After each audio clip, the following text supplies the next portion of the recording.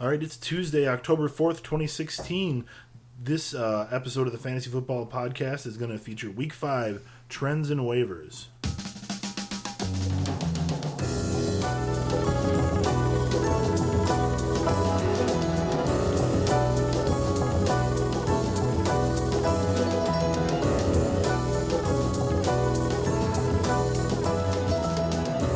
Oh, we got a winner here tonight. Let me tell you, folks.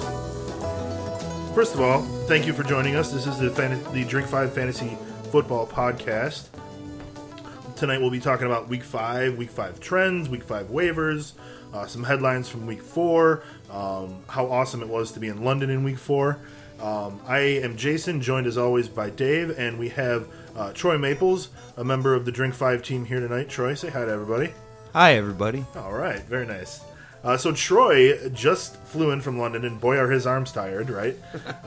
You went to the game in London at Wembley Stadium. Were you rooting for the Jaguars, or were you rooting for the Colts? Because you live in Indiana now. I was there rooting for the Colts. Of course. Yeah. But I'll tell you what, it was an incredible experience. It's almost like seeing an all-star game. Everyone there has their teams. To see in a foreign country kind of everyone align themselves with a sport that's obviously so popular here. But you saw every jersey except for one, and that was the Cleveland Browns. No one was wearing a Cleveland Browns. There were no Manziel jerseys, No. like ironically even? No, none. Oh, that's a shame. I feel like there's a small market for that. There must be English hipsters. I'm sure that maybe somewhere, but we didn't see one. But People we did who see... ironically like the Cleveland Browns. Right. Like we ironically liked the Jaguars for so many years. So anyways, guys, as always on the show, we must ask what you are drinking. But I'm not going to ask you today. I'm going to tell you that I am drinking this awesome Two Brothers Outlaw 2.0. I just had a sip of it, and it's amazing. It really is. It's better than the original. That's why they get to call it the 2.0. So this is from Two Brothers Artisan Brewing in Warrenville, Illinois. It's nearby. We've been there a bunch of times. I haven't had much Two Brothers lately because I've had so much of it. But I'm going to be buying more of this Outlaw 2.0. Good choice, Dave. Thank you very much. You're welcome, sir. All right, everybody. Troy, what was the coolest thing aside from a 40-centimeter long hot dog that you got to see while you were at the game on Sunday? Well, what was really cool is we got in there Saturday, and they had downtown near Soho area where we were actually staying. They had kind of a big NFL block party set up there. Kind of like the draft stuff? Very cool. It was very funny to see some of the Brits getting into some of the games where they had a football pass machine out there, and it was kind of in a bouncy house. So you see them all trying to catch a football. They're diving and trying to catch a football, and everyone's giving them. Was anybody standing right next to the machine like J.J. Watt? Not right next to the machine, but they would try to run a route. And it was kind of interesting. A couple guys go... And people would fire the ball at them? Yeah. That's hilarious. So that was a good time. I mean, seeing the whole block party, you really getting that whole experience of seeing the NFL really trying to push the league in that city. And it was incredible how packed it was. And again, like I said, seeing in a foreign country, everyone kind of aligning themselves with the different teams. Whereas here, you go to a game, and pretty much you're just going to see those two jerseys, right? Right. No one really wears another team's jersey to a It's very rare. Bears. At a Bears-Packers game, you're not going to see any other jerseys there. Right. That's for sure. Right. But then outside Wembley, again, the same thing. They really did a great job turning it into a huge party. There are things for little kids. There was little tailgate stuff going on. They're going full out for the NFL out there. And let me tell you, it was very surprising. Even though everyone kind of aligns themselves differently, once you got in that stadium, they are Jags fans out there. Really? I mean, they booed the Colts when the Colts came in. It was They loud. knew to root for the home team. Yeah. Let's see. I wonder, because there's 2 more games coming up, weeks 7 and 8, I believe. I wonder if the same reaction will happen for the home team, or if it's going to be a lot more muted, a lot more neutral. It'll be interesting to pay attention to. I know that the next game coming up, I think, is in Twickenham too, so it's not at. Wembley. It's not going to be at Wembley. Yep. So they're trying something a little. They're spreading different. it out. I know. And then later in the season, there's a Monday night game in Mexico City again. Really? I remember they did that about 10 years ago, and honestly, I think that may be even tougher to play in than like London, because playing at an altitude like that with like the kind of smog levels that they have is just like, it's incredible. That is known as the best home field advantage in the world. Mexico City. Really? Yeah. Wow. Like in across football, they won't host the World Cup there because it's so difficult to play in. Like, I think they did it a long time ago, but now, like, modern standards, they won't do it. And that's a lot to say that FIFA has standards. Well, it'd be interesting to know what the elevation difference is there compared to... Mexico City's stadium is over 8,000 feet. Wow. Yeah. I mean, when you go to Denver, you're at 5,000 feet, and some people can't play there for health reasons. Right. As we see with Tevin Coleman coming up, it looks like he's going to play, but we'll get to that in a little bit. But yeah, I mean, playing at that kind of elevation, that'll be interesting to look at. I think that game is kind of later on in November. So we'll hip you to that for sure. So if you guys are listening live, we want to encourage you to go to the chat room, ask us questions. You can ask us about your lineups this week, about who you should pick up on waiver wires tonight. But let's dive into the Week 5 stuff, right, guys? Well, before we get to Week 5, I suppose, there's a few things to cover from Week 4. You may have missed some of the amazing other games that went on. You probably didn't get to watch, like, Red Zone Channel all day long. So Julio Jones put up 300 yards. And just how awesome this game really was. He had a huge game, which you kind of expected from him. A little over 200 yards, a bunch of catches, no touchdowns. And then he puts a 75-yard touchdown to, like, cap the game. And it was incredible. So the Atlanta Falcons guys have looked really, really good this year. They beat the Panthers. The only team they lost to was Tampa Bay, which was in Week 1. And Tampa Bay is clearly no good. So I think that game's kind of thrown out. Do you think that, Atlanta is up there as maybe the best offense in the NFC right now? You asking me or Dave? I'm asking you, Troy. I mean, absolutely. I think if you look at it, Matt Ryan seems to be doing something that he's had trouble with in the past, and that's protecting the football. And Julio going off the way that he did is just phenomenal. Unfortunately, I did lose, even though I had him on my team. Wow, the rare loss with him. I mean, I know last week Julio only had like 3 points. So that was very disappointing for owners. But he exploded as I think everyone expected him to. He's Julio freaking Jones. He's going to put in monster games like this, throughout his career. Maybe not 300-yard games. He's only the 6th person ever to do that. So on the injury front, we had Carson Palmer. So he is in the concussion protocol for right now. His biggest obstacle is that he's scheduled to play on Thursday night, right? So the Cardinals play the 49ers on Thursday Night Football. Palmer, got hurt just 4 days ago or before the game, so they're going to need more time, I think, than this short week. So there's a good chance that Carson Palmer is not going to play this week.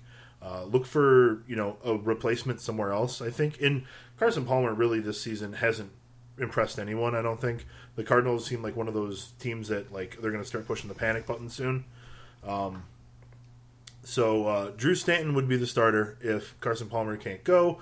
From my, opinion, just my opinion, I doubt that Carson Palmer winds up even playing.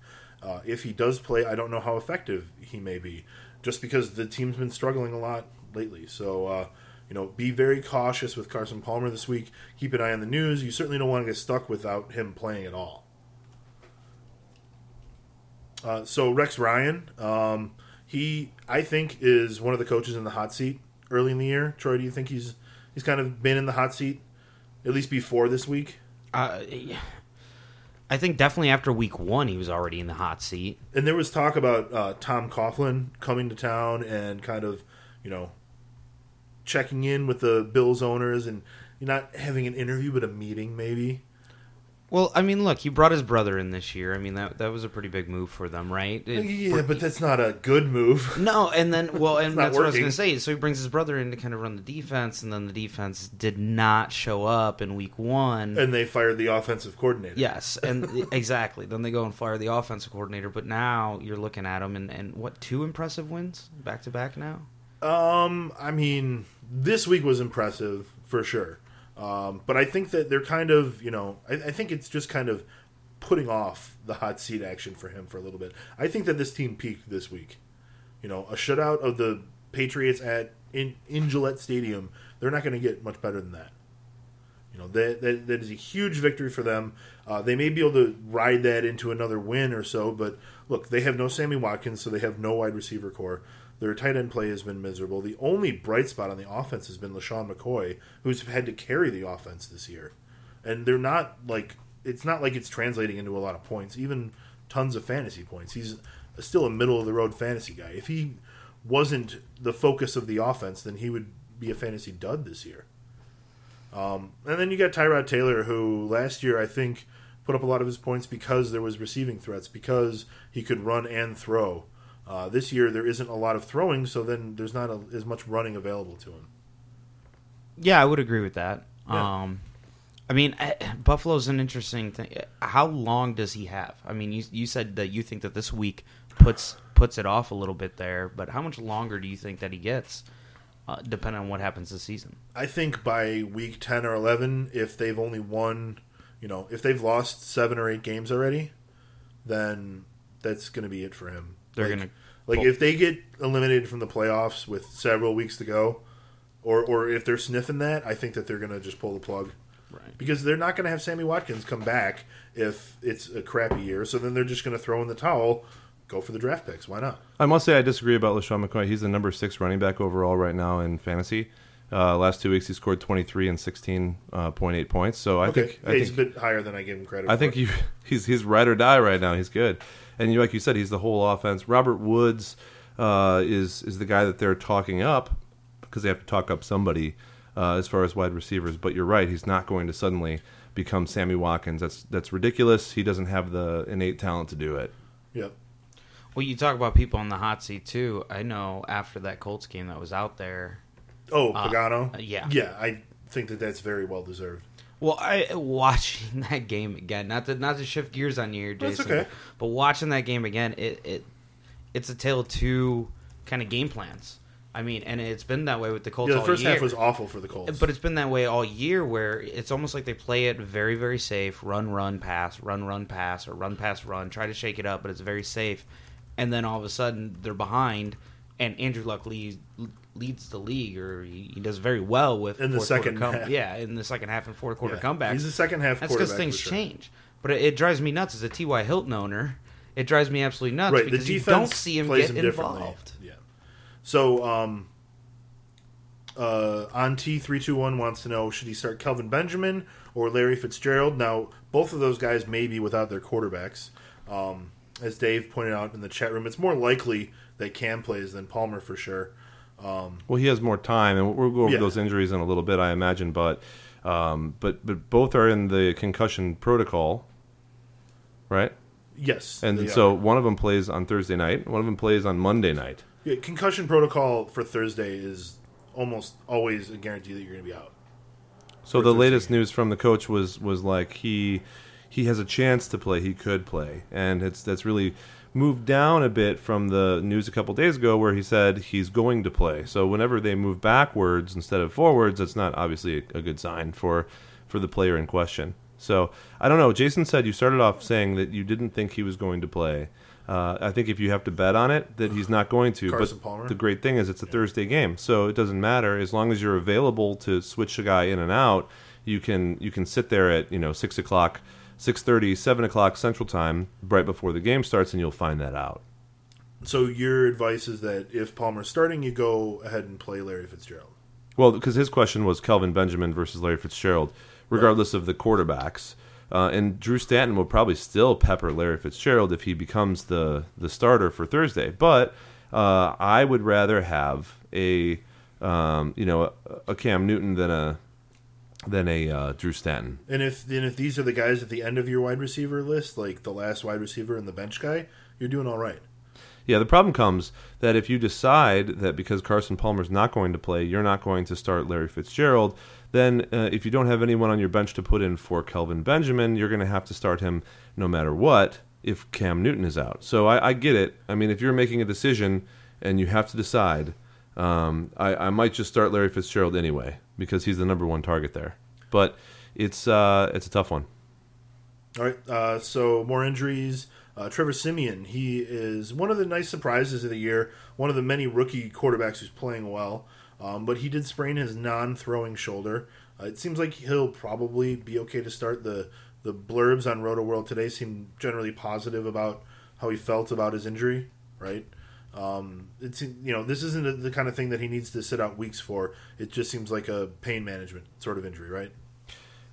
Yeah, and just a moment ago there was an update. A couple hours ago now, said that he had a sore throwing shoulder, and that's what he said before. He said very sore. Now he just said it's just sore. I'm sorry, no, the left shoulder. Okay. And so now they're talking about him being able to start without even practicing. So we'll see. And thankfully, he has longer than Thursday. He has all the way until Sunday. So probably good news for Simeon. And they like the way that Paxton Lynch played, but they still don't want him to be their starter right now. Right, and he did play well. I was impressed with Lynch's play for sure. But Trevor is our quarterback. Is that Kubiak channeling Lovie Smith? No one channels Lovie Smith unless they want to be the coach of the University of Illinois. The Fighting Illini. That's just a path Losing to the same old crappy football games that they always do. It's not exactly a path to greatness. Right. So apparently Odell Beckham Jr. isn't having fun anymore, guys. Everyone needs to stop and feel sorry for him because he's not having any fun.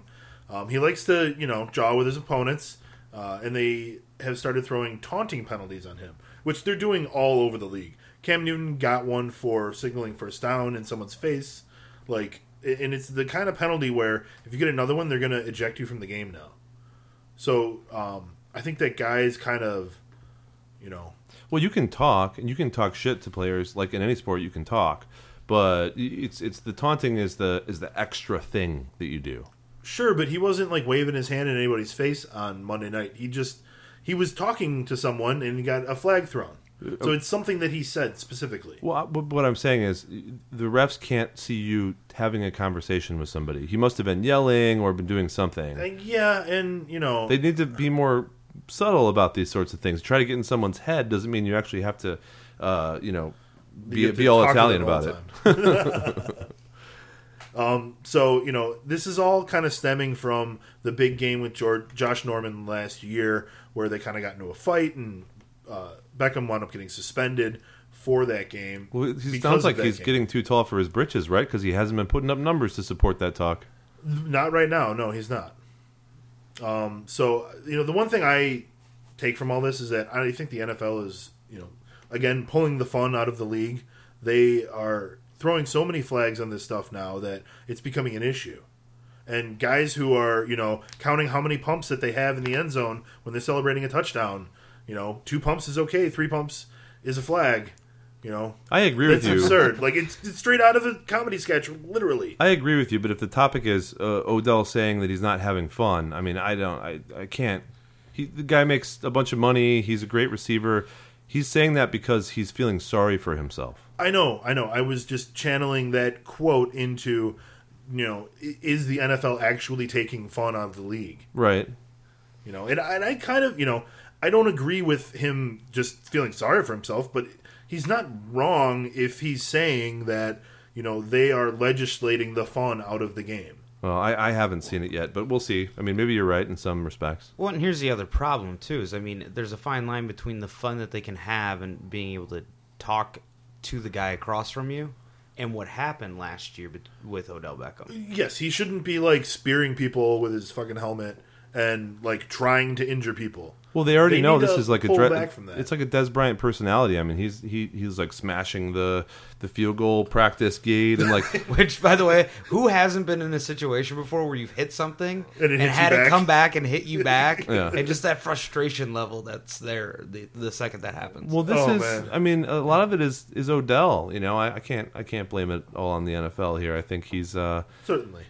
I think he's going through some growing pains because he expected to just be awesome year after year, and it's not happening right now. It's true. So I think a more apt subject, I guess, if we're going to be on it, is there a problem with the New York Giants offense or Eli Manning or the schemes or the play calling, or is it just Beckham? Well, that's a different discussion. Do you want to get into the New York Giants? Do you have any opinions on what their offense is doing right now? or are they just banged up and I'm curious. Opening the floor, guys. I mean, you're talking about poor Odell, and that was the headline on Roto World, which obviously is apt to our discussion and relevant. But it doesn't really matter to us as fantasy owners if there's a someone who gets called for taunting, right? That doesn't affect us. It can now because you can get thrown out of the game after 2 of them. I guess here's the thing: is do you really hit the panic alarm? I mean, listen, what the Vikings, right? That was the last game. The Vikings defense is pretty legit. Right. I mean, so yeah, Odell might have had a rough couple games here, but considering who he's been going up against and the defenses that they've been playing, I don't think you need to hit the panic button yet.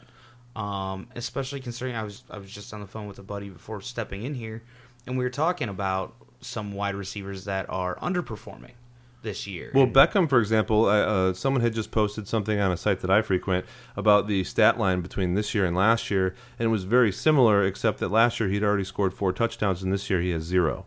Right. He's not finding the end zone right now, and that's one of the problems of the Giants' offense in general. I think that they're going to be able to figure that out. Okay. They're able to move the ball unless it's against the Minnesota Vikings. So yeah, like Troy said, don't panic if you don't have a good game against the Vikings. Panic when you have a bad offensive game against a bad defense. Unless you think Beckham's going to lash out and be kicked out of games, which I guess is bad for you too. Right. If you really think that that's going to be an issue, maybe you look to trade him. But right now it's like sell low, which isn't ever advised. Has anyone actually been kicked out for taunting yet? Yes, I have seen players kicked out for this year. This year? The people who get 2 of the elimination penalties, like a relevant player. There was an offensive lineman in San Diego. So there was not one yet.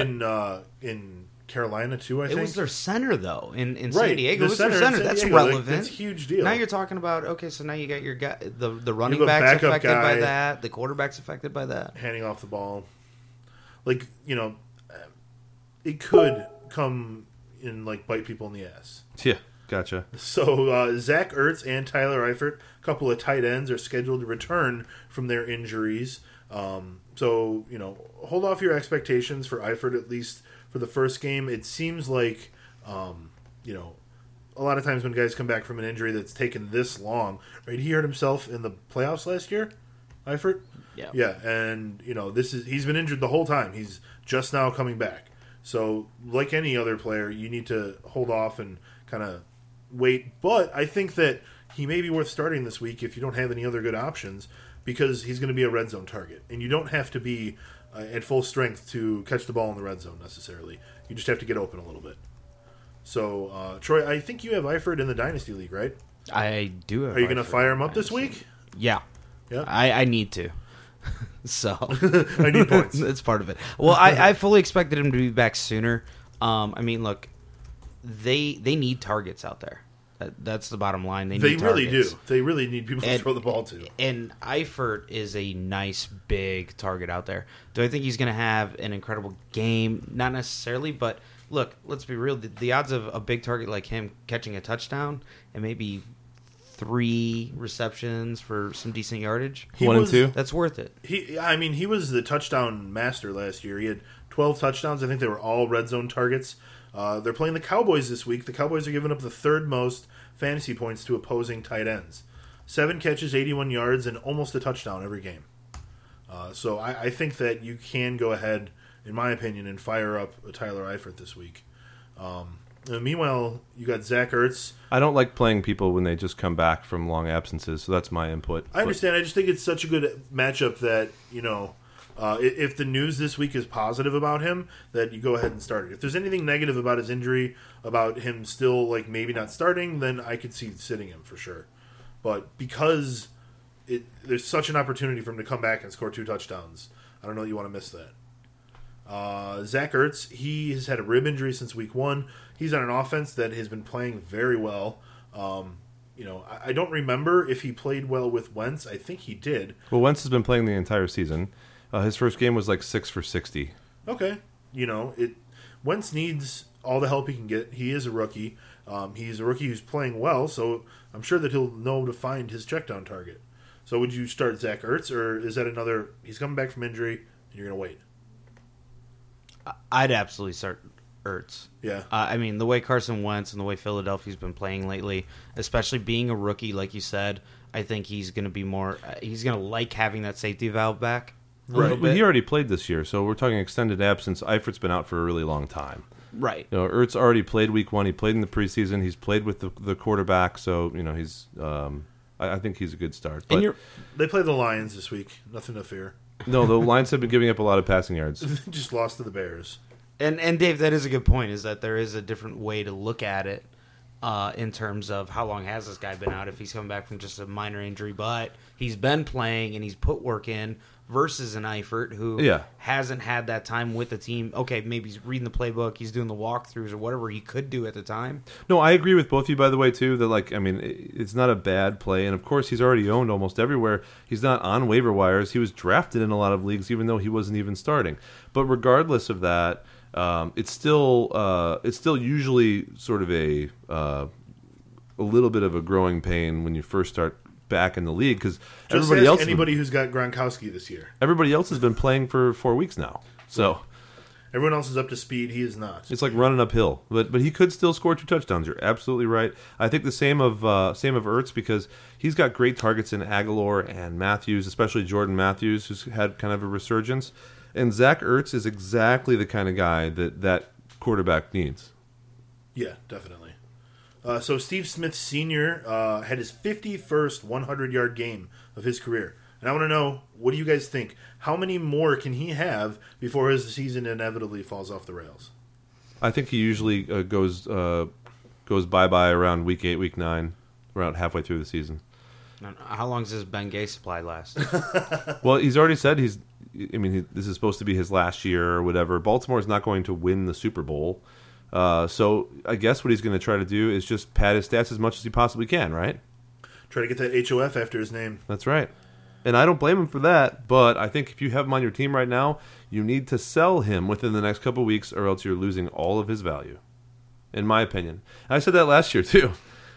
And I think I couldn't have been more right. And the year before that, too. I couldn't have been more right usually because that's what happens. But, you know, watch the year I'm wrong and he just becomes like a top 5 wide receiver somehow.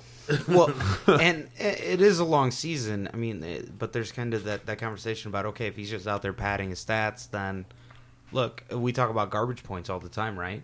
Sure. I mean, he's basically got an entire season full of garbage points.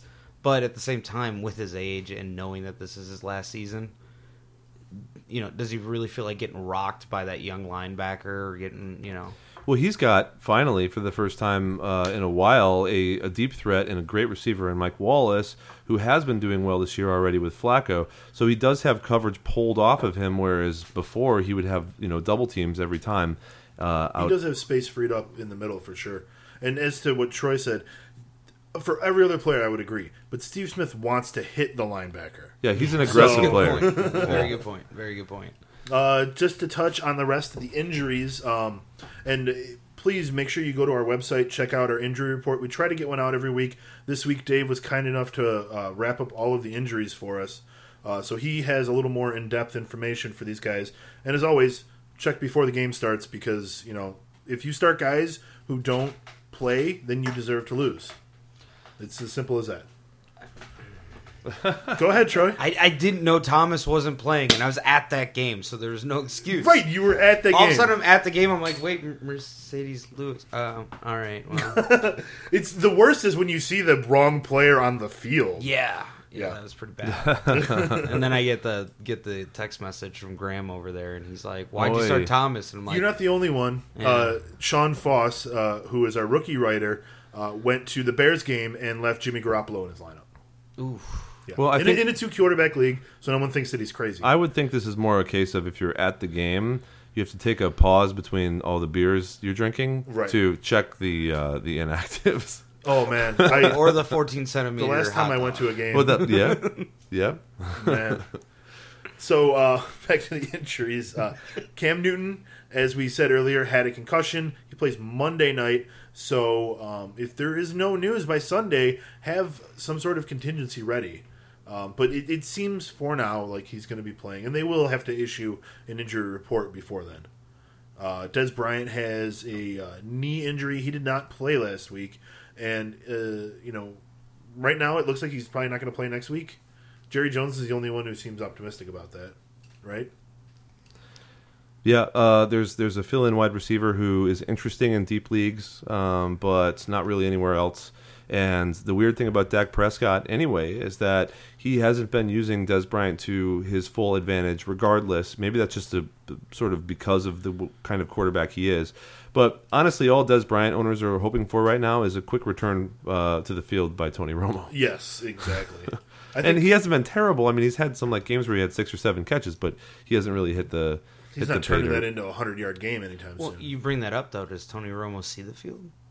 With Yes. Dak playing the way he's playing? Yes. Yeah, he's already no question. he's coming back week 8 unless Dak Prescott becomes like a top 5 quarterback. Until Dak Prescott learns how to throw the ball deep, it's Tony Romo. From Jerry Jones' standpoint, think of Jerry Jones. He's like, why do we even have Dez Bryant if we're not throwing Dez Well, Bryant? I mean, Jerry Jones is in the concussion protocol after getting the helmet thrown at his head, right? Jerry Jones, he's been in the concussion he had a protocol. helmet thrown at his head? You didn't see that? I saw No, something I about did that. see Bill Belichick spike his Surface tablet. He's been in the concussion protocol for years now. So, Kevin White sprained his ankle. He, joins the yearly tradition of injured Bears receivers, right? So we'll get more news later this week. He has not scored a touchdown. He's not a rookie technically, I suppose, because he was with the team last year, although he was out the whole time with injury. Hoyer is playing quarterback, and he is playing better than Jay Cutler played at all this year, and better than Jay Cutler played most of last year as well, let's be honest. So with Cutler out right now, Hoyer is the guy in there. Even if Kevin White is healthy, I don't know that you start him. Although it doesn't seem like Hoyer likes throwing it to Alshon Jeffrey either. yeah, well, Kevin White has an ankle sprain, so we'll see if that happens. Yeah, we'll see if he even. But plays. Kevin White has been doing. No, I mean, I think he will play unless news says it's like a high ankle or something. But regardless, Okay, I gotcha. it looks like Hoyer and White have been matching up to be pretty good. Definitely in stark comparison to, like you were talking about, Alshon Jeffrey, etc. Question from the chat room about Quincy Enunwa, which is a name that people didn't know until this year. Well pronounced, Dave. An interesting thing about him, in our rankings, which you can see on Drink 5 or at Fantasy Pros as part of the consensus rankings, we have Quincy Enunwa at Pittsburgh slated for number 28. So that's right in between Sterling Shepard and guys like John Brown and Eddie Royal and Randall Cobb. So he's definitely in that starting territory, especially in a 3-wide receiver league or a flex league. And I think personally, well, I don't think, I know this already based on the sample size. If Eric Decker doesn't play, he's got about 9 targets or 10 targets a game, which used to go to him, which go to Enunwa, and they're just going right to him. Now, Austin Seferian-Jenkins was picked up by the Jets, and maybe down the road he gets some of those targets, but for right now, the Jets do not use their tight ends, and all of the targets will go right to Enunwa. So Marshall's going to get double-teamed, Enunwa's going to get a bunch of targets, and he's going to turn that into fantasy production. If you're in a PPR league, you absolutely start Enunwa as the number 3 or flex guy. Totally agree. Yeah. I like Enunwa. You're talking I liked him about as a PPR guy before Decker came out. So Well, even with the 3 of them, he was still getting enough to be scoring 11 points, 12 points in a PPR. Exactly. So now it's going to be even better. And as long as he's not the number 1 guy on that team, which he's not athletic enough to be the number 1, he'll still be just fine because Brandon Marshall is going to soak up Marshall's targets. there, he'll be number 1 for sure. Well, that's what I mean. He's going to soak up targets. But Enunwa cannot be the number 1. We just need to make sure that Ryan Fitzpatrick isn't colorblind or something like that all of a sudden. He can throw it to the right team. I think it might be the end of his career, but we'll see what happens this year. I mean, maybe he just has so many floaters in his eyes that he can't see anything, and he's not telling anybody about it. I'm not sure. He's permanently concussed. Maybe his just beard, like Jerry Jones. His beard is getting in his eyes, or maybe his beard has taken over parts of his brain, or something like that. I'm not sure. That's not how beards work, Dave. Oh, all right. you both have beards. It's our next podcast about how beards work. But yeah, Enunwa is after that, magnets. Enunwa is a must start in most leagues. There's even probably you could argue, making him a WR2 for this particular week or next week because Pittsburgh will probably be beating the crap out of the Jets. So I'm thinking they're going to throw the ball a lot. I could I can see that happening. Yeah. Well, and Eric Decker, I mean, specialized in being targeted in the red zone, right? I mean, that's when you saw a lot of targets going towards Eric He had Decker. tons in the red zone, In yeah. the red zone. Over So the middle of the field. someone's going to have to step up and do that. Both, obviously, Brandon Marshall, but with Enunwa. Well, they like throwing to Enunwa on third down. And I was gonna say. third down is kind of the same as being a red zone target, in my opinion. Yeah. A Both little of more traffic in the red what zone. you guys are saying is true, and Enunwa is absolutely a great play and a great pickup. I do think Eric Decker is going to be back sooner rather than later. I think the news on him is a little bit So don't overblown. panic on him? Okay. But I think Enunwa, even when he comes back, is still going to be good because that's a passing offense, regardless of what Matt Forte tried to do to it earlier in the year. So Chris Johnson has landed on the IR. He's got a sports hernia injury. I don't know how many seasons in a row this is now that he's finished on the IR, but Was he 31? I think he's pretty much done. Maybe yeah, a year or two somewhere. So, David Johnson is going to continue to be, as the best running back in the league, the second best running back in the league. It's debatable, but he's top 3 or 4 right now, easy. Yeah, he's still putting up a lot of points, even though Arizona's not playing well. If they start winning, I think it can only go up for him. Yeah, right now, if you're looking at everybody, it's DeMarco Murray, number 1, Melvin Gordon, number 2, David Johnson, number 3. Very nice. And somehow Carlos Hyde is number 4, which is inexplicable to me, but it's It's from the Week 1 game. It is what it is. You know what, though? You bring up Melvin Gordon. Yeah. I mean, what do you guys think about that? Because that Also from the Week 1 game. Yes, okay, but his average yards per carry isn't it under 2 yards? I think it's under 2 yards average. No. Gordon's not from the Week 1 game. In a standard scoring league, he scored 17.7, doing 18, well. 13.8, 17.9. So he's been consistent and good. And I think his problem was last year he just wasn't getting that consistency. Here's the thing. He's got 6 touchdowns in 4 weeks. Leading the league, obviously. Only 3.2 yards per carry. Okay. What I'm saying is they're putting them in there. He is the touchdown guy on the goal line. He's getting those touchdowns. It's working out for him. Yeah. And there is no Woodhead, and there is no I even forget the name of the guy who used to back up Woodhead. Darren Sproles? No. The guy who last year was a Tolbert? waiver wire pickup Brandon for Oliver? yeah. So no Woodhead, no Brandon Oliver. They've lost Keenan Allen. They have Dexter McCluster, Dave. He's not anything. Dexter McCluster! I don't know. It worries me. He's their If I'm guy. a Melvin Gordon owner, it worries me because it's all touchdowns right now. So, sell high. Yeah, but that shouldn't worry Absolutely you. sell high. Why wouldn't that worry you? Because as long as he's scoring, right now he hasn't scored less than 13.8 in a standard scoring league in 4 weeks. That's a big sample size. There's no bad games. Okay, so if I offer you a trade, you'll take him? Well, it depends on who you're asking for. You can't have David Johnson. You're right. I mean, if we take away So you wouldn't take the number 2 for the number 3. if we take away a lot of those touchdowns, or even a couple of those touchdowns, he goes from number 2 overall to like number 14, number 16, number 18. But still, regardless of that, maybe his value is in the touchdowns, which is why he was so bad last year because he didn't score any. But that's unreliable. I mean, with wide receivers, what do we look at more importantly than anything else? Targets, right? So with a running back, what are you going to look at more than anything else? Attempts and the yards that he gets per attempt. You don't care if it's Jarvis Landry or if it's Kenny Stills. You don't care if the guy's catching 8 yards or 18 usually. Well, you care about how many catches. No, they're but getting. the yards for a running back means more than for a wide receiver. He's gotten involved in the passing game a lot more. The last couple games, he has 10 catches. He has 86 yards receiving. Well, so he's going to be able to pad his stats a little bit. The numbers I was telling you about are standard scoring leagues that don't even give you any points for catching the ball. So, I mean, there is no Woodhead, there is no Oliver. He has to learn how to catch. He is learning how to catch. And you're right, his yards per carry are not good. But he still has averaged probably 16, 17 attempts per game, which means they trust him. He's the only guy there, really. Oh, much higher than that even. I mean, they could bring in someone later, but they aren't currently. So he's the guy currently. He's touching the ball 20 times a game. But I meant attempts, rushing attempts. Sure. I don't disagree with Troy, though. I think that, personally, I think that you should sell high on Melvin Gordon because he's scored a ton of touchdowns. He's second overall in points right now. I don't agree because Danny Woodhead had so much production all year. There is no Danny Woodhead anymore. That means that has to go to Melvin Gordon because he's the only person who can take that So you production. think you can keep this up all year? Yes.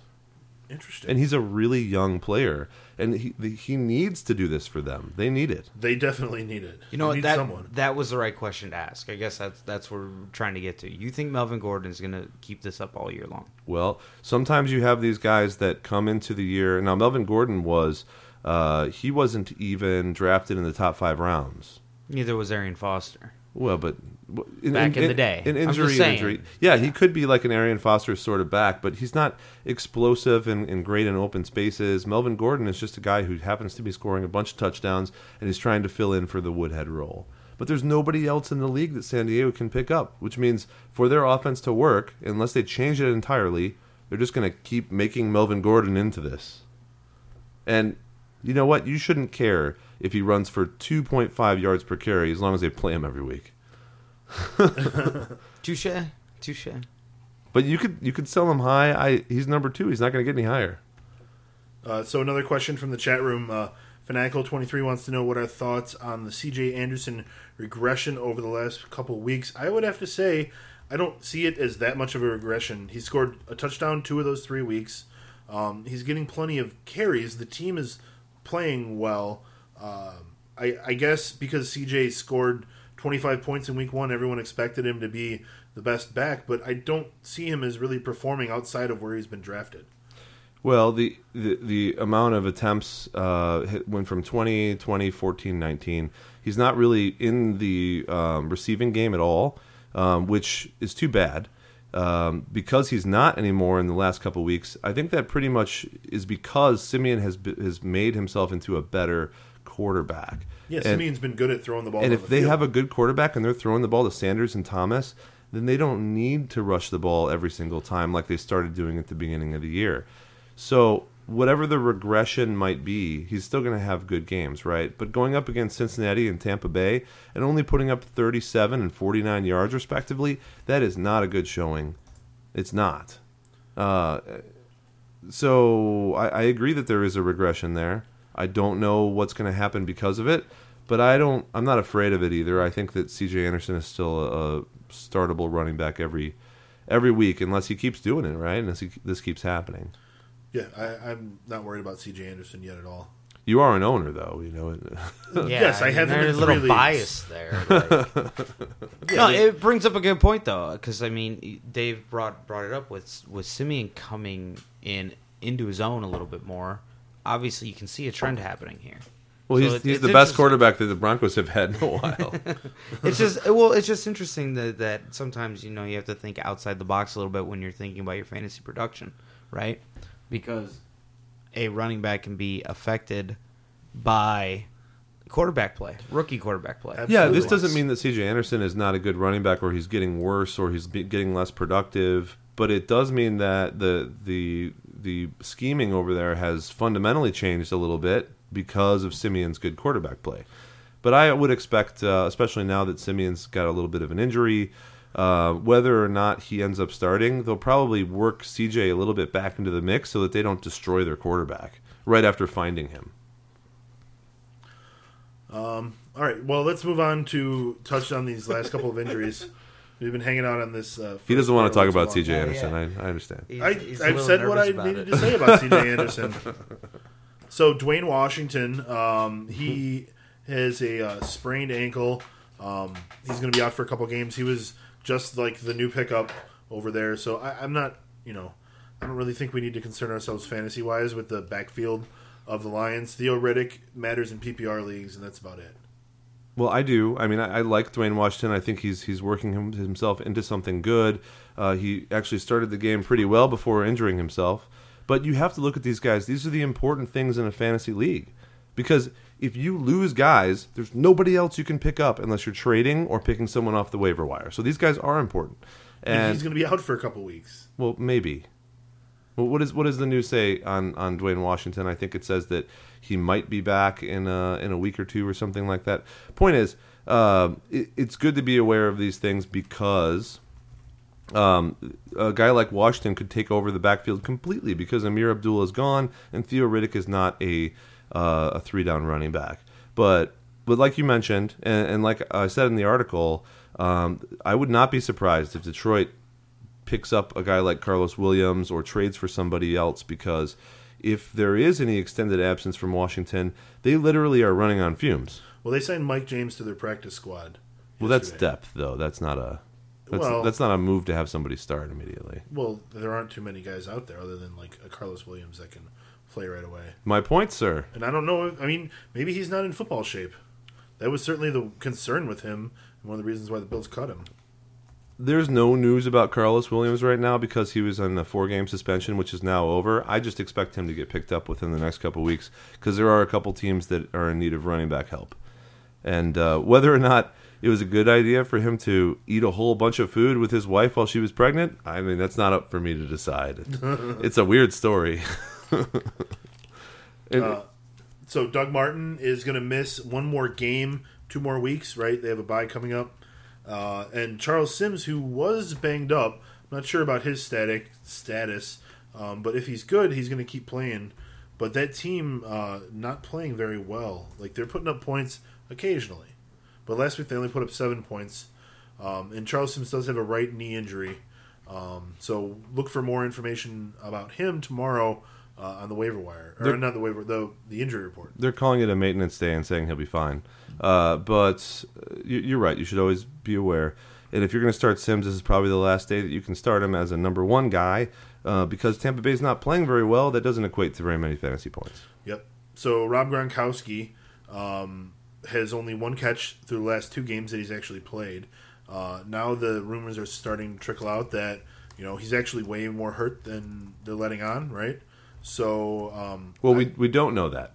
That's the rumor. Right, exactly. We know that that's the rumor. Yes. The way I look at this really is that Gronkowski needs Brady back. Once you see how he does with Brady, then you can make a call on whether or not you think he's going to be effective.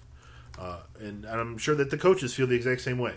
If he can play well with Brady, if he can look good, then he's going to be fine. If he still struggles, then they're probably going to shut him down for a while. That'd be my guess. Sure, because it's proven right now, that they don't need Gronkowski to win. In fact, they don't need Brady to win. They just need Belichick and everybody else on the team to be a serviceable employee of the New England Patriots. But I think that this is, and this is what RotoWorld says too, which is always a great resource if you guys are not familiar. I'm sure you are. RotoWorld NFL News, which is kind of just taking tweets and like little bits from beat reporters and posting them in one place. It's not like they're coming up with news; they're just providing it in one place. But I think that if Gronk doesn't do well in this game with Brady actually back, then it's time to panic. But it's past time to panic at that point, and you can get no value out of Gronkowski. So I've seen a couple of articles online already about how people already sold Gronkowski last week or this week to people that are thinking that he's going to be great for the rest of the season, when in fact, because of the rumor, there's a small chance that he's not. Yeah, so he could be doing nothing. So, I mean, that's a gamble, but you may want to think about it. You could float him out there and see if there's any offers, or you can package him up for something awesome.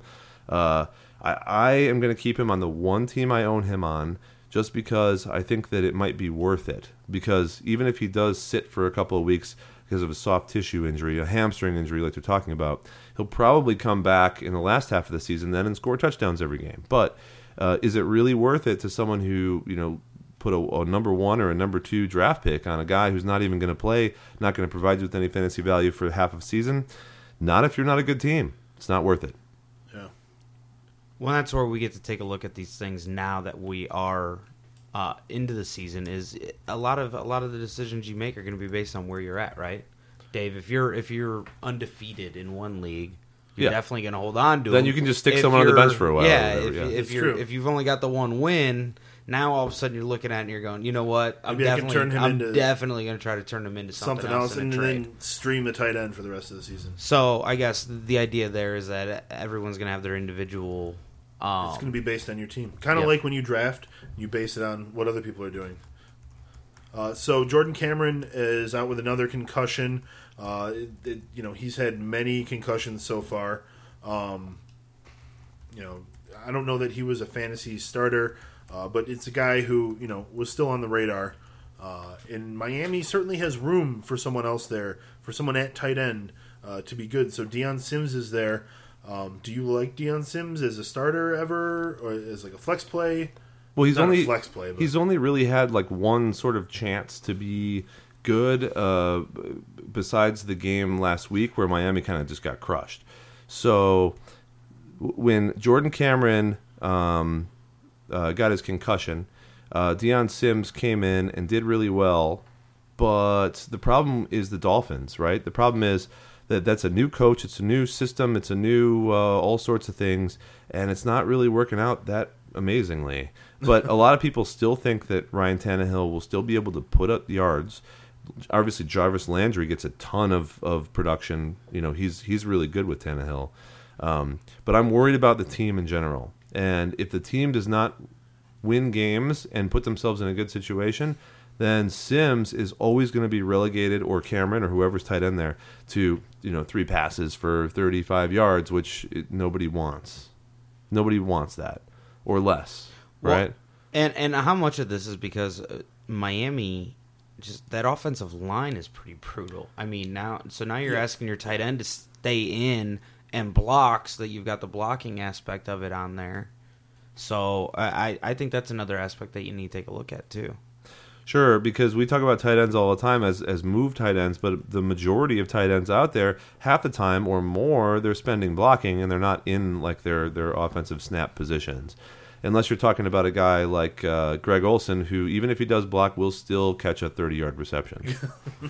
But he's just... They can't do them all. They can all do it all. He's a supernatural player, so... I do like Deion Sims, but only in deep leagues, not in a regular league. He's not on your radar unless you're in a big league. All right.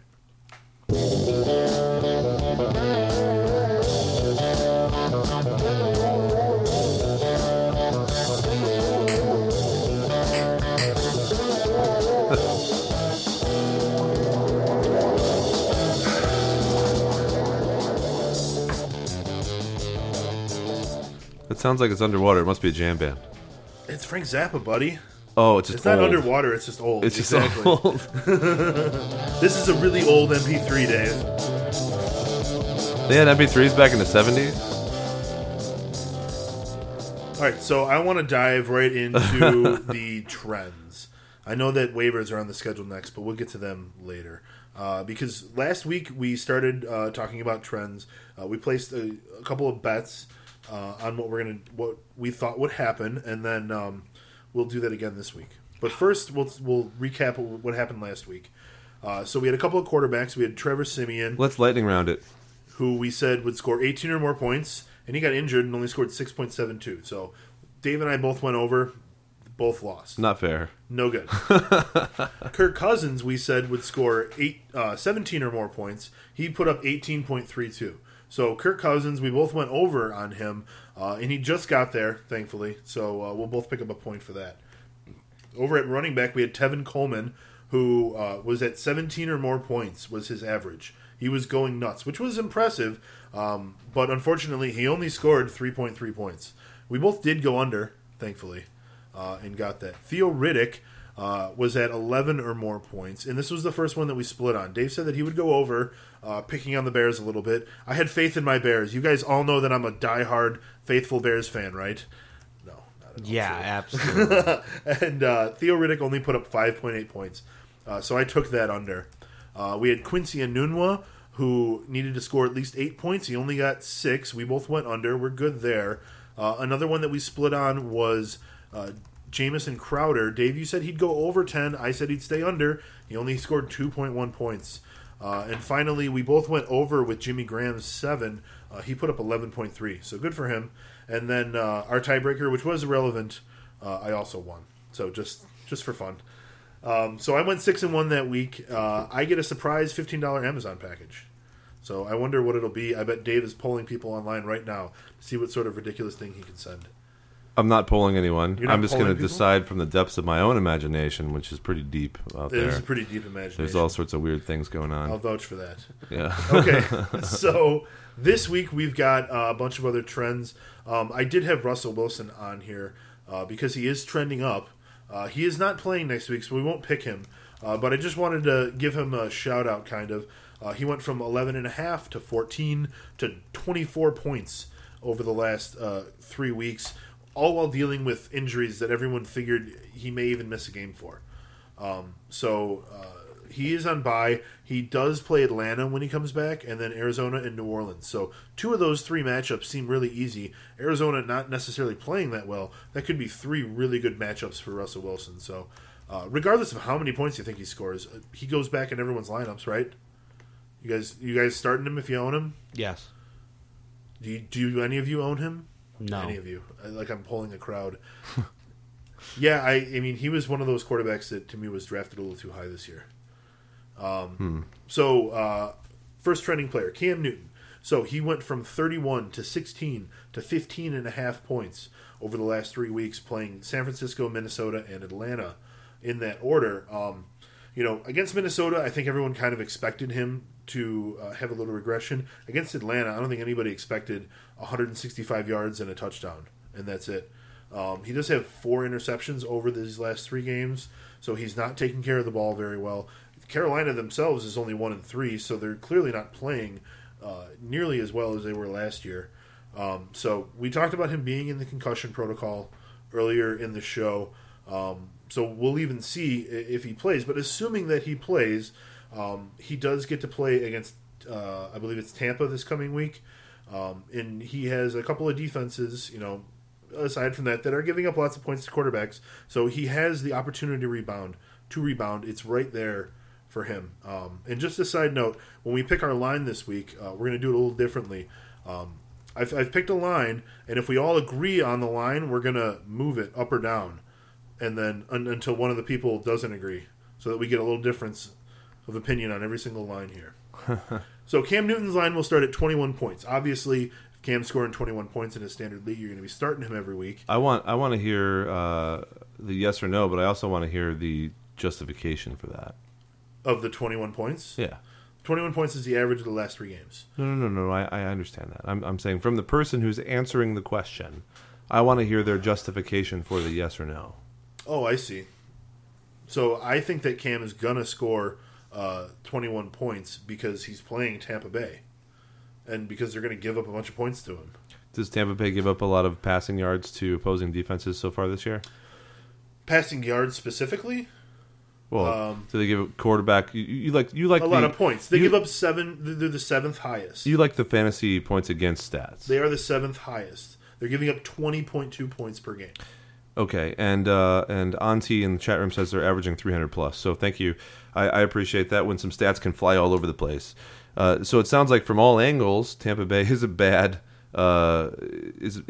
against opposing offenses if they're any good. Right? That's what we're saying. Yeah. Okay. It's as simple as that. Sometimes. When you look at the top scorers each week, it's usually a bunch of people who played against the really bad defenses. So are you betting on Cam Newton playing too, or do you get a pass on this question if he doesn't actually start? This is assuming that Cam Newton plays. For all of us, assuming that he plays. I say that he will score at least 21 points. Troy, what do you think? I'm going to go under. You're going to go under. So we have a difference already. We don't need to move the line. We're going counterclockwise. I don't even know how to react to that. Oh, I'm sorry. It's my fault. It's my fault coming from over the pond. Yeah, Troy was just here from London. In Australia, the toilet goes counterclockwise. Is that what's happening? Australia. All right. No, I mean, look, I think it's going to be tough. Regardless, he had a good matchup last week, and still underperformed. Now, granted, he got hurt, but it's going to be tough for him. I mean, no matter who you're playing, no matter what defense you're going up against, it's still the NFL. These are still NFL football players, and the fact that Cam is in concussion protocol right now, it's tough. He has less time to prepare for a game, and I think that hurts. I'm distracted by these giant pictures of Trevor Siemian that I have on my screen. So, Dave, where do you stand on the Cam Newton line? I agree. If he plays and he plays Tampa Bay, he's going to have a good game.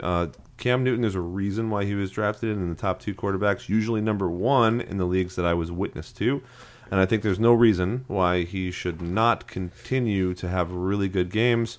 He just played a couple of pretty tough ones. All right. So, guys, keep in the back of your mind something that we may be able to wager on for this bet. Because we're placing the bet, but we don't know what it's going to be for yet. So keep it in the back of your head. Figure it out. Anyways, we've got John Brown at wide receiver. Week 2 versus Tampa Bay, he put up 1.4.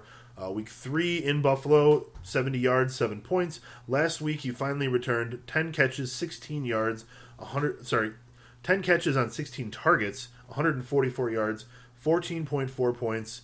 It seems like John Brown is back. Of course, we need Carson Palmer to be here. When we pick this line, remember that it may be Drew Stanton this week, but John Brown is going to be playing in the game, so we will pick him. So if Carson Palmer doesn't start, then our questions, our answers still are valid, is what you're saying. Right. Unless you want to pick both. I just need to be clear. Do you want to pick both conditions? I feel like you need a rule book for this week, for this particular week. We could pick both conditions if you wanted. Well, no, because we won't end up with any players to bet on then. No, it's fine. We're going to assume that Carson Palmer's going to play, and if he doesn't, then it's... I was going to say just whatever you think is going to happen with them. If you think that he's not going to start, then go ahead and pick your line based on that. This is a tough gamble situation. But yeah, John Brown has not made it into the end zone yet this week. He is being reintroduced to the Cardinal this season. He also hasn't scored this week, Dave. Be fair to me. Not this week. So I'm being fair to you. He does have tougher defenses coming up. However, this week they are playing the 49ers. Mm-hmm. So we'll set his line at 7.5 points. Who wants to start on this one? Dave. We need to have like a regular rotation. Pick an order and a rotation, Dave, and we'll stick to it. Well, I thought we already started this. You can be the master. This needs to be predetermined, my friend. Hey, just because something happened once doesn't mean that it's set in stone that way forever. Well, if you're going clockwise and you started, then Troy should start, and it should continue clockwise. I just am uncomfortable with going clockwise in most situations. That's counterclockwise. Counterclockwise is what I mean. But now that we've gone counterclockwise, we've gone into. You feel like we're pot committed? Well, we've walked into the. We've walked into whatever. Anyway, Troy, I'm up. I got it. You're up. Yeah, understand. Got it. You know what? I mean, we briefly touched on it earlier. You talk about one of the most important things that you can look at fantasy football wise are the targets. Yes. And 16 targets last week speaks volumes to me. I think that John Brown taking over Malcolm Floyd's. Yes, or not Malcolm Floyd. Yeah, Malcolm Floyd. Yeah. No. Larry Fitzgerald. Is that what you mean? No, Malcolm Floyd was on San Diego. Michael Floyd. Michael Floyd. Okay. There's a lot of names out there. That one is not correct. M. Floyd. I'm so sorry. M. Floyd. Yes. But no, which Jay Brown do you like? Right. Jaron or John? Why does his name have to be Jaron? By the way, why cruel fate? If it was Jay Brown, it'd be way easier to tell them apart. Again, those targets speak volumes, and I like him to go over the 7. 27 targets in 2 weeks. I like it. I agree, because I think that John Brown is going to end up being the best receiver on the Cardinals. So I don't care who the quarterback is. They're going to throw him the ball. That's part of the game plan. So I also agree that we would go over. So now we'll move to 8.5. Troy, are you staying over? Yes. Dave? No. Okay. I You're will stay allowed? over. Aren't you not allowed to, because you're the third person? To choose? I don't know these rules. I'm not sure. I don't know how that affects it. I like it though. It's wonderful. So I'm going to say no on the 8.5. All right. I'm going to say yes on the fried chicken, no on the 8.5. Okay, but why? Why is what was it? It was 7 and then 8.5. Why? Because it's too. The possibility of Drew Stanton being the quarterback is too strong. And although I don't have a problem with having John Brown, let's have a 30 to 50% chance of having a touchdown with either quarterback, that's not high enough for me in a Drew Stanton situation to grant him the 85 yards. These are all standard scoring. So, yeah, that's 85 yards, essentially. Absolutely. I just want to get the insight on there. I think 70 yards. It makes perfect sense. Everyone has a line somewhere, right? Yeah, I know. That's the whole point, is to just find where the line is on this one. Okay, so next we've got DeAndre Hopkins, who has been trending down a freaking steep-ass cliff. So week 2, he had 17.3 points. Week 3, 5.6. Week 4, only 0.4 points. 1 catch on 6 targets for 4 yards from DeAndre Hopkins. What the hell is going on? Yeah, you've like nursery rhymed him here. Did I? I don't mean to. So last week it was really rough to kind of stomach that, especially because Will Fuller, the rookie in Houston, scored 20 points. He had a receiving touchdown. He had a return touchdown. He's playing very well in fantasy this year. Very well in the real league, I suppose, as well. So is Osweiler favoring Fuller more, and is that why Hopkins is not playing as well? What are the targets for Hopkins? Hopkins has 11, 8, and then 6. What are the targets for Fuller? I don't have the Fuller targets in front of me. Because if the It will be in a moment. if the answer is reversed, then it's correct. Oh, so you mean like if they're inverse, then it's definitely. I mean, it's obvious, right? Let's see. Favoring would be giving him more targets over a period of time instead of giving him less targets over a period of time. It was 11, 7, 7, and 9. Okay, so then 7, 7, 9 over the same period of time. So the answer is no. It sounds like what's happening is Hopkins is either not getting separation or being double teamed too much, or they're playing too good of defenses in the past couple games. So it's a game flow result sort of situation. Well, I wouldn't expect Hopkins to suddenly be bad, but this is one of those situations for me where I can consider it to actually be a trend. He just played Tennessee and got 0. Tennessee. It's not like it was Kansas City or New England the first 2 games. The Tennessee match is where he should have probably bounced back a little bit. Yep, so this week he plays Minnesota. In 2 weeks he plays Denver. So me being the first guy, I say no. He does not get 8 points. Right. We set the line at 8. You say no. Boy, I really want to say yes because I just traded for him. Was the owning bias here on the players? My brain says no. My brain says no, and my heart says yes. Poor Hopkins owners. Oh, I gotta go no on this, especially because he's playing Minnesota, who's shut down every number 1 wide receiver. I have to go no, just because of the matchup. Minnesota. We'll move down. We'll go down to 7 points, Dave. 7 points. What? It works both ways. Yeah, it goes down as well. Oy.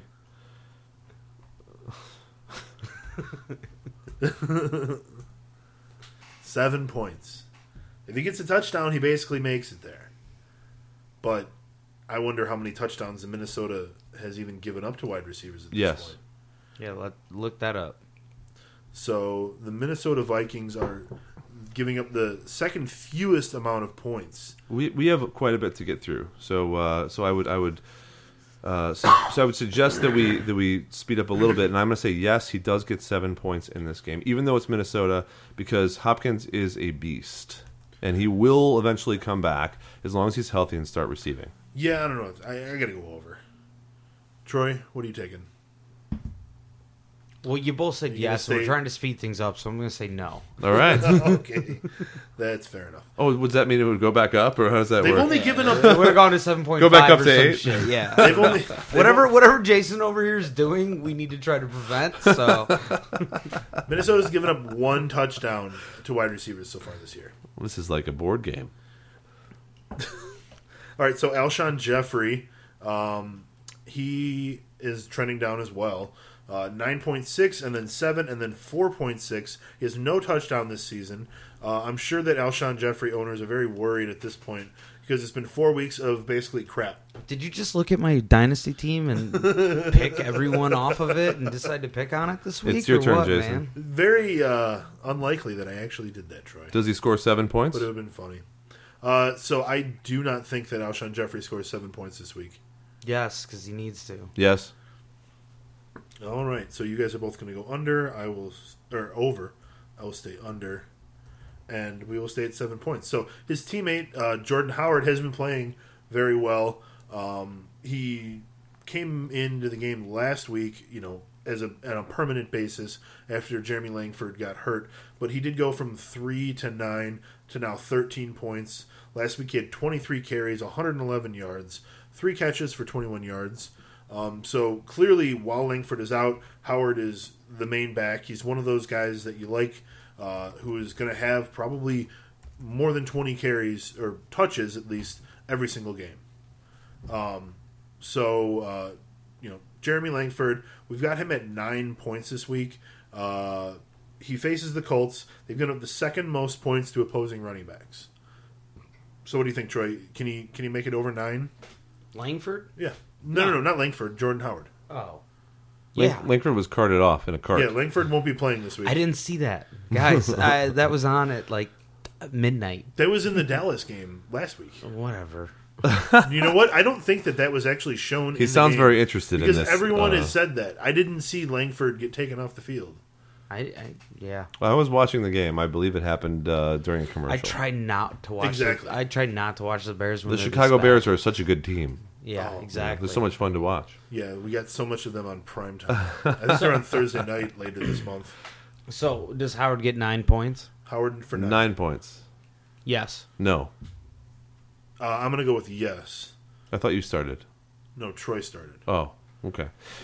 Well, I say no because he is still a rookie, and he's going to come up against some issues. And granted, he is going to be playing the Colts, who usually give up a lot to running backs. But what I think is going to happen in this game is I think the wide receivers will be awesome. I think what's going to happen is Jeffrey's just going to get tons of yardage, etc. And Howard might get his 70 or 80 yards, but no touchdowns, because the touchdowns are all going to be receiving touchdowns. And Brian Hoyer is going to cement himself as the anti-Jay Cutler for 2016. The starter? And making it so Jay Cutler is not the starter of the Bears ever again. Hey, that's fine. I may have to start Brian Hoyer this week. Well, and then I guess it's good for you. It's good news. Good news all around. But I don't think that Jay Cutler throws the ball for the Bears another time unless all of the Bears' other options get injured. All right. So Matt Forte had... What's with the Bears guys here? He's not on the Bears. Yes, the Bears-related players. Bears-related. Well, they all play in the same league. That's so a lot of them. I suppose they're all related somehow. He's sort of a Bears fan from way back, guys. Who's that? It's seeping in. I need to tell you, it's pretty embarrassing. So I had to wear my Forte jersey over there. You had The Bears? to? Well, yeah, it's the one I have. I have an Okay. Alshon jersey too, but it's too big. So you wore the Forte jersey But it's the Bears jersey. to London. Yes. So And it's a the bunch Bears of people jersey. were like, wait, isn't he not on that team anymore? Yeah. So when you get called out by a bunch of people in a foreign country that don't even really understand the rules completely, but they know that Forte plays for the Jets now, kind of embarrassing. So all these guys don't really know anything about football, but they're like correcting you. Yeah. They don't realize that like it may just be that you've been a Bears fan forever, and he's Well, a big, and it's big funny player. because they don't say things like, like, hey, that's the wrong team, or he doesn't play for them anymore, right? That they say things like, oi, wrong colors. And I'm like, yeah, no, I get it, thanks. Well, it's no, I'm sorry, he doesn't play for Gloucestershire or something. Yeah, right. Right colors, wrong name, I guess. So, yes, Matt Forte had 29 points in Week 2 in an awesome game against Buffalo where he scored 3 touchdowns. Since then, a bunch of bupkis, 6.4 and then 4.3 points. Granted, that was against Kansas City and Seattle, but this week they play Pittsburgh. Next week they play Arizona. Matt Forte, can he keep his average, which is around 11 points per game? I believe, Dave, we're back to you. Okay. So Matt Forte, 11 points. I hear what you're saying. They play But I don't the like Pittsburgh Steelers. Your Pittsburgh Steelers. I don't think that Ryan Shazier is playing, and he's one of my more favorite new guys on the defense. And I actually like the Steelers' defense, but they are still kind of wobbling a little bit. I wouldn't Soft, say that. Soft was a little bit mean. I was impressed with The their teams run that they have defense. played have been, for the most part, really good all season. It was really just against the Eagles that showed some holes. So we'll see. But I think that ideally, Matt Forte doesn't have a very good game against the Steelers because I'm a Steelers fan. What I will say is that 11 points is high for him because Bilal Powell's getting more involved, and Fitzpatrick I still don't trust, and they have 2 receivers out there, and Enunwa and Marshall that are going to get a ton of targets. So I'm going to say what the Jets are doing is they're taking Forte, and they're taking his trend in mind, and they're lowering the amount of snaps that he has in the game and raising Bilal Powell's, which is why Bilal Powell is now a waiver wire pickup in a lot of leagues, according to experts across the internet. So I'm going to say that maybe Forte does play more than half the snaps, but unless he scores a touchdown, he's not going to get 11 points. So I'm going to bet against him. So you're under. I have to agree with the under on this. I just see this offense as one of chaos, and they haven't got anything figured out right now. Harvard. Yeah, it's completely failed them. I hate to do it because I know Dave's trying to speed this up, but it's under. It's okay. So again, I agree with Dave. It's below Powell. I mean, Powell's stepping up. Yes, absolutely. And then Forte's an older I back. just had to drop him too. Well, and they're not using him in the passing game as much. And again, you brought it up with the options that they do have there. Why? They're not all of a sudden going to start throwing it to the aging running back. Yeah, it just doesn't seem that smart of them to do that. Although with Decker out, you've got one less option. So we'll see. So if we all say under, then what happens? 10 points, Dave? And still under. I'm going to go over with 10 points because you're right. With Decker out, you got fewer targets for the ball. I love that both of you agree with me for different reasons. It's great.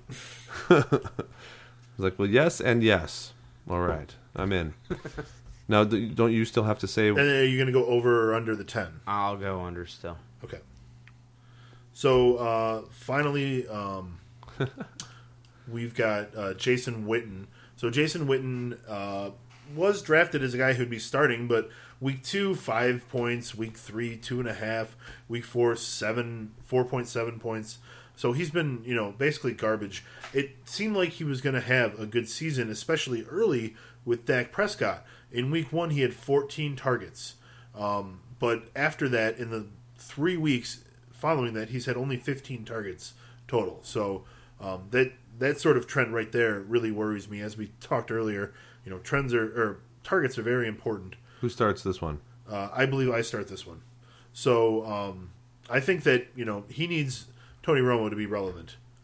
So we're setting the line at 5 points. I'm going to go under with Jason Witten for 5 points. Troy. Well, Dave was getting ready to talk. Because it's the natural rotation of things. I understand. So I know no, you know what? go. I'm going to go over. I think that last week, he saw 9 targets.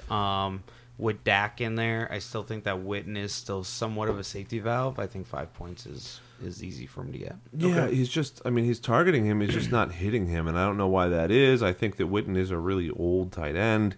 I think that because he's only scored over 5 in one game of the sample size of 3 games, it's smarter for me to say under. All right. There you go with your logic again. Using logic. He played Chicago and got everything he 2.5 points.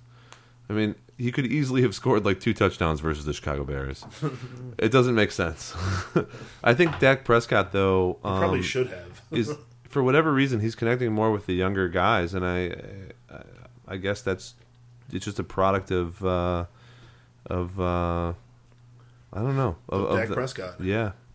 I don't know. Dak Prescott's really weird. He could, if Romo wasn't there, for example, or if it was a different quarterback or whatever, he might take over the job. But he's just, people are saying that he's good because he's been winning the games, but I don't think he's been good. I watch the games and I'm like, I don't understand what he's doing. There's like a lot of, what do they call that offense? So the D&D? I don't know. It's not Dungeons and Dragons. You got Jason all excited. It's the I've never heard this nomenclature before. yeah, you have the blank and dunk, the dink and dunk. Dink and dunk, D&D. Yeah, sorry, nobody ever said D&D because they knew it would go with the Dungeons and Dragons. It was the D&D offense. That's probably the one that Everyone's familiar now that they've watched Stranger Things. The D&D because they mentioned Dungeons and Dragons once in there. They don't mention it just once. It's sort of like a theme of the show. Not to give any spoilers. The D&D offense is now gaining popularity because of the punter on the Minnesota Vikings. No, I'm naming people that like. There's probably a list of like. He's talking about Chris Cluey. There's probably a list. I thought he was taling about Cluey. There's probably a list of like 20 guys in the NFL that go home after their games and just play like World of Warcraft or something. I'm sure there is. That percent might even be low based on the national Cluey's a percentage. great foul Follow. Thank you. Follow. Follow Follow. on Twitter. That's a tough one. He's a good Yeah. chicken as well. Sorry. So we need to pick our tiebreaker. We're going to go Tom Brady yards. He's playing Cleveland. He's going to crush them. You know, Troy, are you going to go with 600 or are you going to go with 650? Oh my! Was setting the ceiling at 1,000 yards. What do I think Tom Brady will do in his first game back? That's 400 yards. Look, I mean, last year I think Tom Brady kind of proved that he really likes to stick it to Goodell in the NFL. It's the middle finger tour, man. I mean, he really does enjoy it. I think you're going to see him have more pass attempts, maybe in this game that he comes back, than he'll have in any other game for the rest of the year. So, I mean, say 320 yards. Ooh, 320. Dave? 200 yards and an injury. Oh, You think he's going to get hurt? should I add the injury note to the 200-yard prediction? Well, this is not going over or whatever it's closest to, correct? Closest to. So I'm saying 200 yards, and the injury I'm just throwing in there for good measure because I think that Tom Brady is old, and I think that it may be time for a little Garoppolo to take over. We'll see. I will go ahead and settle in the middle at 260. Of course you will. Well, I'm not going to go over or under you guys because I don't see that happening. Is this like Price is Right? If you're over. Well, it is No, if you're the it's- last it's one. just the closest. I'll take 301. Yeah, exactly. I will bid $1. 1 yard, everyone. 1 yard. So, did you guys think of anything that we could wager, that we could place? I'm going to leave that to this you, game. man. What is the wager that you would like to? I didn't have anything in mind. Neither did we. You said put it at the back of our mind. Well, I wanted you to. Yeah, come instead up of the with front of our something. minds. If you said put it in the front of our minds, we could have thought of something. But Oh, so this is my mistake. what should we bet? A This laptop? is my fault now. A laptop. Let's go smaller than a laptop. All right. How about a new grill? I could use a new grill. Are you just like picking things out that are going to make your Christmas list this year? Like, Dave's like, what do I need? We've already got a few outstanding bets between us. Not outstanding, but waiting to be redeemed. You We still- owe Troy a book 6 of the Song of Ice and Fire. That's never going to happen. Which is never going to come out. So 32-inch flat screen 4K display. Something that will eventually be decided is which one of you two gets to wear a onesie on a podcast in the yeah, future. that's going to be Dave. The only thing is, it's going to have to be custom made. I think that whatever it comes down to, it'll happen. Oh, Dave, what's your record in that league? 1-3 currently. Yes. Oh, Dave, at least you're not the worst one at the He's table. got he's got that onesie. He's got that onesie though. Oh, that I'm onesie 0 win. 4Z. All right, guys. It's a really rough place. Well, let's to not be. talk about too much inside stuff. Yeah. So the deal is if you want to actually create a bet here on the actual podcast, Jason and I are usually very local to each other, but Troy is not. He's at least a state over and sometimes a couple of continents over. So I think we need to do something that is in line with some of our other bets. We've done a lot of Amazon bets so far. For example, I know that we all like food, but we like to go out and buy it, etc. at the stores. And I don't think we should send any overpriced frozen steaks or anything like that. What So I you would think about ordering something? sorry, You've got something in mind to order? what do you mean? I'm sorry, I interrupted you, and that wasn't the right thing to do. Oh, Can I have another beer instead? well, yeah, we would hand him a beer. It'll at least shut him up. I do have an idea. I do have an idea. If you don't, Well, all right, man. It's go ahead. well, I was going to say we could wager like a fathead or something like that, What's that? like what we have on the wall right here with Le'Veon Bell, but like a bigger one. Do you want like more giant NFL players in our house? I don't know, dude. I'm not sure that that's the way to go. Okay, I've fair never- enough. Next thing you know, you're gonna have Greek letters hanging outside, We- and keggers going on, and That's not so I bad. don't know, a lot of yeah, I guess, but No, it's not great. I don't know. I like those guys, but that Le'Veon Bell is not life size. That's that's not even a foot. It's That's little Le'Veon. yeah, tiny Le'Veon Bell. I guess I'm big Le'Veon Bell then. I suppose, today. Wearing the jersey here. We're not like doing anything weird. So, I think what we should bet on personally. Let me think. We talked about books, movies, food, blah blah blah. We don't want to do like pizza. We're not around to do a restaurant. Yeah, what do you got? Okay, look, we all like our beer, right? We do. And regardless of where we're at, I think a good one would be the winner gets to pick a local, meaning Michigan, Indiana, Illinois, right? Yeah. Brew place, and the other two take care of them. All right. So they'll get them each a 6-pack, we'll say.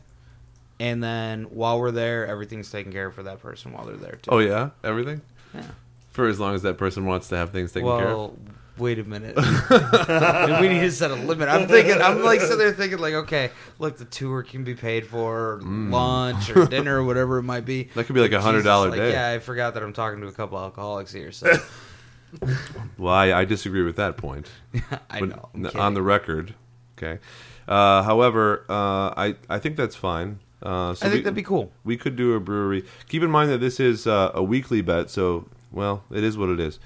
We say brewery. It's all right. It's not like Troy's going to be on the podcast every week.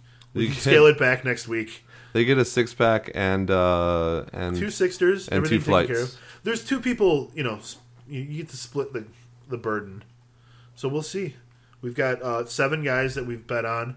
The only one who possibly might get scratched off is Cam Newton. It looks like we have enough variety in there that we shouldn't end up with any kind of ties. Okay, so a 6-pack or equivalent, and a decent amount of alcohol determined by the losers, so it's not $100 worth of drinks. Great, that's wonderful. Fair enough. I suggest that next time we have a bet in place before, That's my goal every time that I come up with one of these things.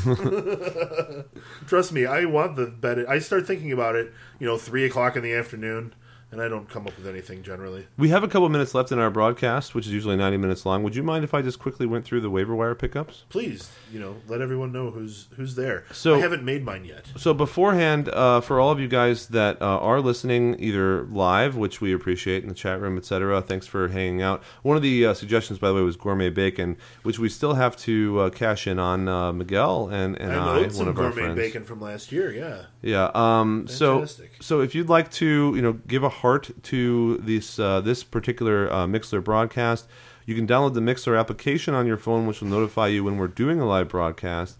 You can also go to Stitcher.com or go to iTunes and subscribe to the Drink 5 Network podcast. And, of course, Drink5.com, where all of our articles are located.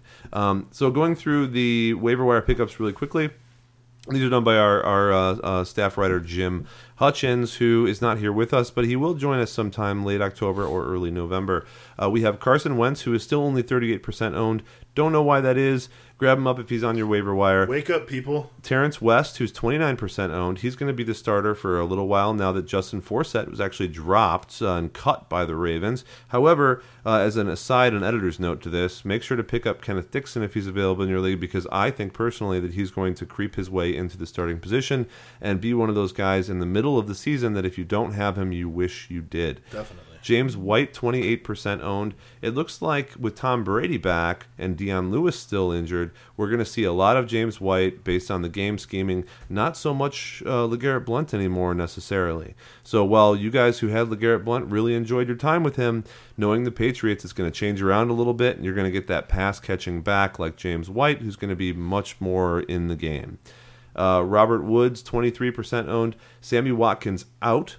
Whether or not he's going to be out for, the indefinite future, and he's at least out for 8 weeks being put on IR, we're going to see Woods as the number 1 receiver. I don't think he's a number 1 receiver. However, he's going to get peppered with targets. They're going to be forced at him, and if you're in a PPR league, he's worth having on the roster, because no matter if he's going to be a fantasy productive guy or not, he's still going to get, let's say, 6-7 receptions per game just because he's being forced the ball. So even if he gets 30 yards, he's scoring you 10-11 points. That's still worth having on a PPR roster.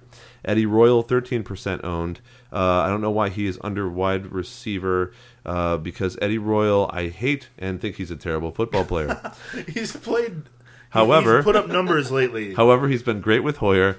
He caught 7 of 7 for 111 and a touchdown last week, which is the reason why people want to pick him up. But I guarantee you that Eddie Royal is not going to carry this production throughout the rest of the season. Now, if you want to play him against, what is it, the Colts they play next week, for example? Right. That's not a bad thing. But you agree with me, right? Like, Eddie Royal is not a guy you're going to want in week 11. He's not going to continue production on the Bears. I'm not picking his ass up, no. Well, okay, you don't have to be all crazy about it. I'm just saying. Honorable mention Quincy Enunwa because he's 37% owned. What's wrong with people? In fact, every moment that you pass not picking up Quincy Enunwa is a moment where you are more stupid than the last. Tight end Cameron Brate, 10% owned. Brate is coming on strong after Austin Seferian-Jenkins was cut. He caught 10 of 18 targets for 113 yards and 2 touchdowns after ASJ was cut. The volume of targets alone should make him a high floor play for a tight end fill-in. If you can get Brate is going to be good. Now, unfortunately, I think Minnesota has a couple of matchups coming up that aren't so great. But Carolina and then a bye. That's never good for fantasy points. But for whatever reason, Minnesota has not seemed affected by matchups this year. So maybe they won't be. We'll see. And then honorable mention there, Jacob Tamme, 45% owned Atlanta. Probably not owned in any leagues with intelligent people in them. Buffalo Bills as a defense. And this I agree with very strongly, Jim. 44% owned, but if you can pick them up, they have the second most fantasy points through 4 weeks, and they have a great matchup against the Rams this week.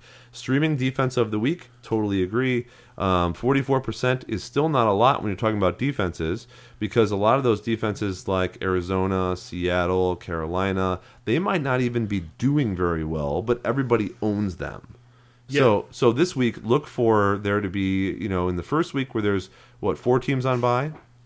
That's correct. Look for there to be a lot of switching out of kicker, defense, and quarterbacks. That was when that happened. And people that you wouldn't normally expect. So what that means more than anything else, is that you really need to, as your waiver wire, picks go in, you have to put a lot out there. You have to make 1, 2, 3, 4, 5, maybe even 6 or 7 waiver wire picks on a single drop, so that you make sure that you get exactly what you want. And what happens if you say you put a couple on one player, but your waiver wire position is like 7 or 8, you could end up not getting that guy you wanted and you thought you would get, and then end up dropping someone else or picking up the last guy on your list instead of the first guy. You need to make sure you go through the logical progression of how that will work and make a move for every single waiver pick before you. And I know it takes a long time, but you need to do it. Right, and I've got 6 leagues to work on right now. So I think we need to go so I can do that. 6, that must be easy. It's a light palette this year. I've got 9 leagues. Cheers. Are you losing in all those leagues, Jason? Go fuck yourself? No, I'm 4-0 in another league to balance it all out. All right. Well, some good pander at the end of the show is always good. Again, thanks to Troy for joining us and coming back from London for the podcast, and we'll see you guys later. Mouthwash, jukebox, gasoline.